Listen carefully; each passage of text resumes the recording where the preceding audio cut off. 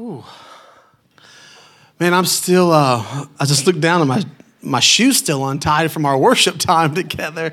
I jumped, my shoelaces untied worshiping the Lord today. Wasn't that so good? When I was praying before our service, I just had this sense that the Lord was saying that his presence, his fire would fall on our sacrifice of praise. How many of you experienced some of the fire of God this morning as you praised him, as you brought a sacrifice of praise this morning? And I was thinking just over the past week or two, how contested the area of worship is. I've been here for a while, and I've seen a lot of worship leaders come and go. Paul, you've seen more than I have. And even in staff, Travis, Paul, and I, we're just like, Lonnie, we're like, oh man, worship. And there's just always this, it's almost like the Lord was letting there be a tension around this area of worship and praise. And this isn't my message, but I just have this sense that the Lord wanted me to share just a quick, just picture from a familiar story of, Paul and Silas in prison, right? And the Lord putting it on our heart as a staff to not only challenge our worship leaders to hear the Lord and follow the Lord's Spirit, but that we would all, as a church, I heard Jeremy Riddle say to his church or something, he said, come and priest with me.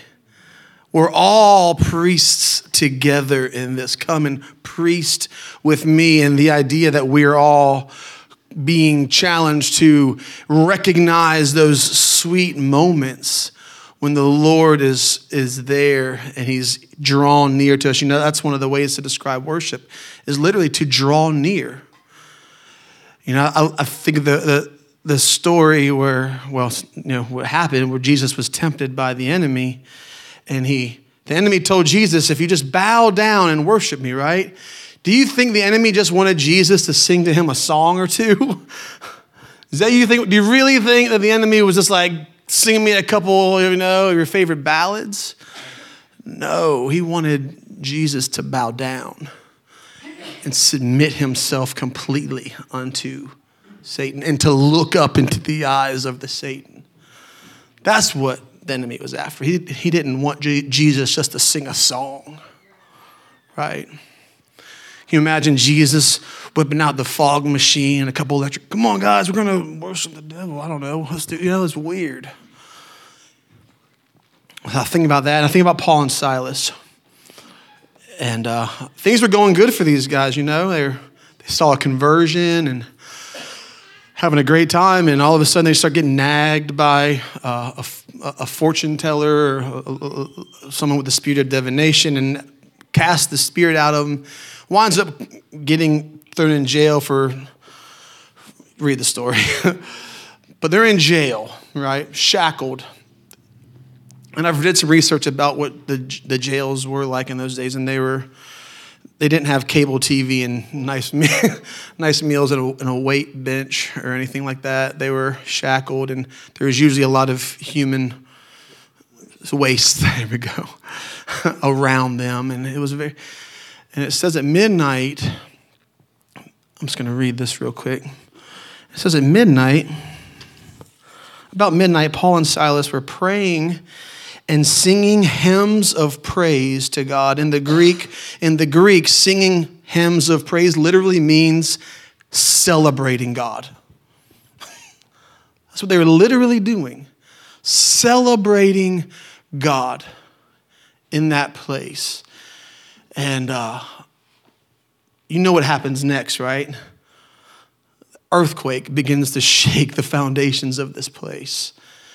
And the jailer is actually awoken and saved. Salvation literally came to his house. And I love this other part. The scripture says, and the prisoners were listening to them. The prisoners were listening to them celebrate God, shackled. It says in a couple of verses before, that they were beaten with rods. So they're not feeling that great. I think this is one of those stories that I think it's important for us when we read Scripture, we put ourselves in Paul and Silas's shoes when we read Scripture. So just the story, oh yeah, those guys, man, that's intense. No, put yourself in there. I know when I'm hurting, I'm pretty grumpy. You hurt my lower back, you give me a little sinus infection, that's I'm a baby. I'm like, don't mess with me, bring me some ginger ale and some NyQuil, and I'm not doing anything. I'm just covering my head and trying to let it pass. These guys had a lot more than a little sinus issue going on.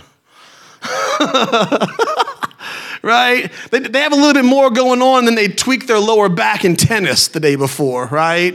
They got a lot going on. They're beaten. They're hurting, bleeding, probably got some infection going on. You know how when I get infections, I feel tired when my body's fighting something. So put yourself in these guys' shoes. I encourage you when you read the word, ask Holy Spirit to illuminate stuff, but also put yourself, I challenge you to feel the emotion of the story. Feel what's happening in these stories because they're real and they'll teach you something. They'll peel back what's inside of your heart and cause you to ask the question, whoa, what would I do? I get a little ticked off if the words on the screen aren't right on point, man. If I got to be honest with myself, man, those words better be on or I'm just in a tizzy. No projector in the prison. No smoke machine, none of that. But something happened. How can men praise the Lord like that? And the Lord just showed me that although their physical body was in this jail cell, although their physical bodies were hurting, although their physical bodies were tired, although their physical hands and feet were shackled, their spirit was in Christ, seated at the right hand of the Father. And they were able, from that place of being in Christ, to begin to celebrate the one who put them there. A challenge, it's a word for this time. Because there is this pulling away, and I love the worship movement that's taking place. Worship is everywhere. It's a click of the button. If you don't like that style, just go to this other YouTube channel and you can find the style that you like. And if that one's too loud, you can find one that's quiet. And if that one's too quiet, you can find one that's a little bit more exciting. And if you just keep on clicking until you find the one that suits your fancy. Paul and Silas didn't have YouTube. They had a reality that they were seated in Christ. They had a familiarity in a good way. You know, sometimes you get familiar with something that's bad. But they had the ability to recognize that their God was worthy of celebration in the middle of a chaotic, painful, hard time. And it's a really unique opportunity that we have here on earth. Because we won't get to experience that in glory. There are no shackles and chains in glory, right? There is no sickness. There are no bruises. There is no sinus infections. There are no hurt backs from tennis. None of that's in heaven. So when we're there, we don't get this opportunity. We get to just praise him in the fullness and the reality of his. I just can't even describe it. But here, we have an opportunity to praise him through pain and to become familiar with his presence. And as we were worshiping today, I just saw husbands and wives at home. I saw families just gathering together and worshiping, and I saw your neighbors start to hear it. And I saw the city around us start to hear it. And I saw people getting saved because we were a people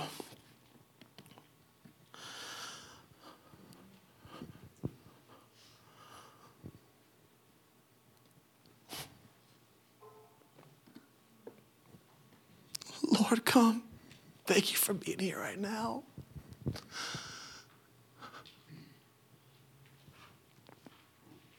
Forgive Forgive us, Lord, for any time we've made worship about what we like or what we want. Forgive me, Lord, for the things I don't understand and the things that I've done that are just off. Lord, I pray in Jesus' name that I would be a man and I would lead a family that knows how to praise and celebrate you in every season. To the glory of your name, Lord.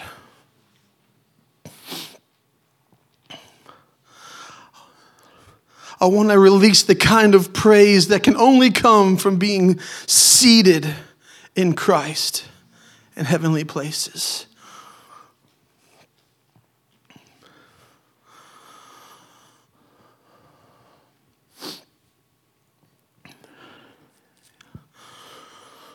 That wasn't what I was going to talk about today, Travis. But I think it's a word for us today. I might just share one little nugget from what I wanted to share with you all today. But how many of you all need to hear that? I mean, like, you're like a little Holy Spirit conviction. So it's like, I'm in this point in my life where like, I would rather get some like friendly correction than some like enemy praise, you know? It's like, I'm like craving. It's like I'm learning how to rejoice in correction. And I don't know, I just felt like it was something for us, especially on the heels of what we experienced today. You have access to that every day of your lives. I love what Miriam said about just getting a little weepy in the car. How many of y'all have some encounters with Jesus at 60, 70? Who knows how fast you're going, you know? Hallelujah, it's so good. It's so good. I encourage you all.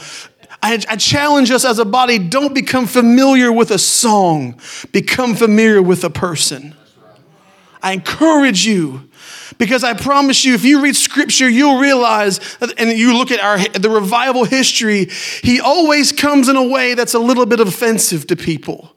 I was reading or watching stuff last night about the Toronto blessing, and there was a split on what's happening because there were people that were just like, oh man, we're crying out for God, that when God comes in a way that they're not familiar with, all of a sudden they didn't learn how to recognize him. They recognized maybe the nostalgia of other movement or a song or something. If it doesn't sound like that, it doesn't look like that, it can't be God. No, we've got to be a people who can recognize a person and not a song. I encourage you in that.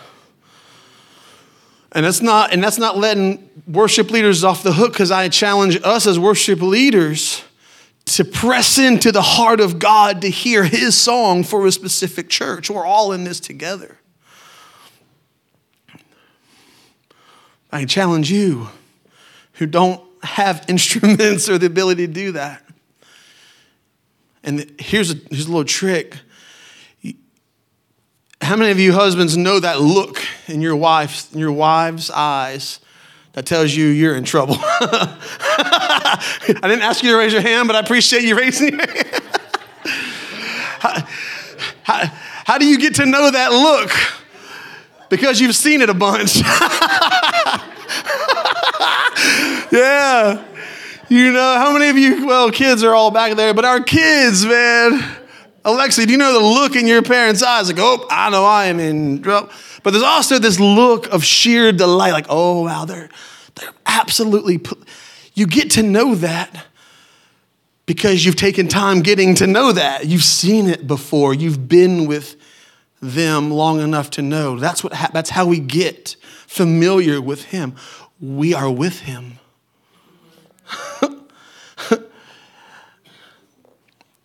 We are with him. Here's one of my favorite words lately is devoted. We are devoted to him. We have devoted ourselves to him. It's not a haphazardly, okay, maybe I will. No, when you devote something to something, there is an intentionality taking place. If you're devoted to working out, you intentionally set your alarm clock a little bit earlier to make sure that you have time for that run or that weightlifting session. If you've devoted yourself to eating right, you intentionally went out and got some of the meal prep Tupperware and did everything. You are intentionally doing something when you are devoted to something. And Scripture tells us, devote yourselves. Not only to fellowship, but to prayer. Devote yourself to breaking bread, but it also says devote yourself to praise. Devote yourselves. Romans 12 says that our reasonable act of worship is to what? Present ourselves as a living sacrifice. Devote yourself. And Lord, show me when I don't devote myself to something, it's almost like by default, neglect creeps in. It's like there is no gray area. And I'm embarrassed to say this, but I guess I didn't brush the back of my far back left part of my mouth good enough for a while. And I got this cavity, and I got it filled. And I was like, okay. And then a couple months later, another part of the tooth around the cavity broke off to the point, it was so hard, it was bad. Couldn't drink anything cold, anything hot for a long time. And drove my wife crazy because I would have to do this all the time. Anyway, it was a disaster. And I take a lot of pride in my teeth. I'm going somewhere with this, I promise. I take a lot of pride in my teeth. People my whole life have been like, oh, you have great teeth. Well, I can't believe it. Did you ever have braces? I'm like, no, God gave me these. Oh, so cool. And all of a sudden I go to the dentist and I'm like, yeah, I need to get this, they're part of my tooth, blah, blah, blah. And they're like, oh man, I'm sorry to tell you this. We can't even put a crown on that thing. We have to extract it. Oh man, that crushed me. That crushed me. And the Lord brought me through this whole thing. I had Paul, Travis, people laying hands, asking for restoration on my tooth and no, to the point I'm like literally praying in tongues in the dentist oral surgery chair as the Novocaine's taking over. I'm like trying to pray in tongues, asking for a miracle. I'm like, God, you're going to blow these people away with the miracle that's going to take place. Doesn't happen. It's a funny story, but it's funny for me now. I was devastated. I was like looking in the mirror, trying to smile, make sure that nobody could see that a tooth had just been pulled. I mean, it was a big deal for me. And I'm like, Lord, please don't let me go through this without at least learning something of eternal spiritual value. Please, like if I'm going to lose a tooth, God. And he started talking to me about devotion. And there's being intentional, intentionally devoting ourselves unto the Lord. Because if I had intentionally devoted myself to making sure I got that far back tooth a lot better and flossing back there a little bit, this wouldn't have happened. It's almost by like default, neglect crept right in. I feel like that's something that happens in our worship times. We come in on a Sunday, but I can tell you, if I only brush my teeth on Sunday, they're going to be doing more than just taking out one tooth. Can I get an amen? Let's get familiar with his presence. I encourage us today. We wrestle not with flesh and with blood, but there is a spiritual attack. I believe most of us will probably hear it from a spiritual source within our own minds, questioning the very character, questioning the very identity of who Jesus says we are. In Christ, your hearts are not wicked. Your sins are forgiven. He is faithful and he is just to forgive. You need to not just know that, yes, I can question it. No, because when that accuser comes, you have to crush that lie. You have to crush the voice of Eliab with truth. You can't just wrestle with it. You have to literally take it captive and like torture that thing with truth. That is what's taking place. It says, take every thought captive. What does that mean? I'm literally taking that thing hostage. And when this thing comes against me that says I have a wicked heart, or I'm a bad father, or I'm a bad mother, or I can't sing that great, or you're doing this for your own glory, or God's not going to provide for you, keep your money, you better watch out, all this stuff, I got to take it captive and literally torture that lie with truth. Come on, right? This is what we're called to do. Do that. Do that.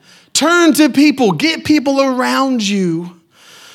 Have people that you can turn to. They're going to say, oh yeah, I don't know what that dude's problem is. This is really what's happening here. Get that in the inside and live from that. Do not entertain for a second the false accusation of the accuser. Don't entertain it. It is a slippery, slippery slope. And I believe your first attack isn't call up somebody, hey man, let me tell you about it. No, your first attack is crush that thing with truth. That is your first thing. This is not who the Lord says I am. I know I'm a man after God's own heart, David would say. He would encourage himself. He would strengthen himself in the Lord. He wasn't sending out messenger pigeons to somebody, hey, I need somebody come pray for me. He was in himself and strengthening himself in the Lord. So that when we leave that place, we don't have to walk around, oh man, I just blew it today. Oh man, I just terrible at my job, and oh man, I just don't have enough. You can literally walk out in this world and be light, and you can be life, and you can be love, and you can live the gospel in front of people because you took the voice of the accuser captive and lived like a free child, son and daughter of God at your workplace. You can live like a free child of God in front of your kids, around your in-laws. You can carry this thing with the anointing of God on your life and turned away from this voice. I think it's important that we do that, y'all. There's so many other things I wanted to share, but I just feel like where we're at as a body, this is something that is absolutely crucial. So I just want to pray that over you. Does anybody here just wrestle with that internal accuser voice of not worthy? Oh, how dare you be so presumptuous to think that you could ever do Let me just stand before you as a brother in the Lord. It's a lie. It's a lie. It's a lie. The Lord sees you. He sees you through Jesus, and he is absolutely delighted in you. The same thing that Adam saw when God breathed the breath of life in him. You know what Adam saw? The very first thing he saw a father absolutely delighted to be with him. Yes. He was marked by the delight of his father. When Jesus was baptized and the sky split open, Jesus again was marked by the delight of his Father. And no matter what the enemy tried to do, whatever accusations he brought against him, he would not trip up. He was absolutely rooted and established in the sheer delight and the joy of the Father. And I think that's a part of what fullness of joy is knowing that he knows you. And he's absolutely, I said this a couple weeks ago, Emmanuel, God with us, but I also believe he's Emmanuel. He's delighted to be with you. He's delighted to be with you. Amen.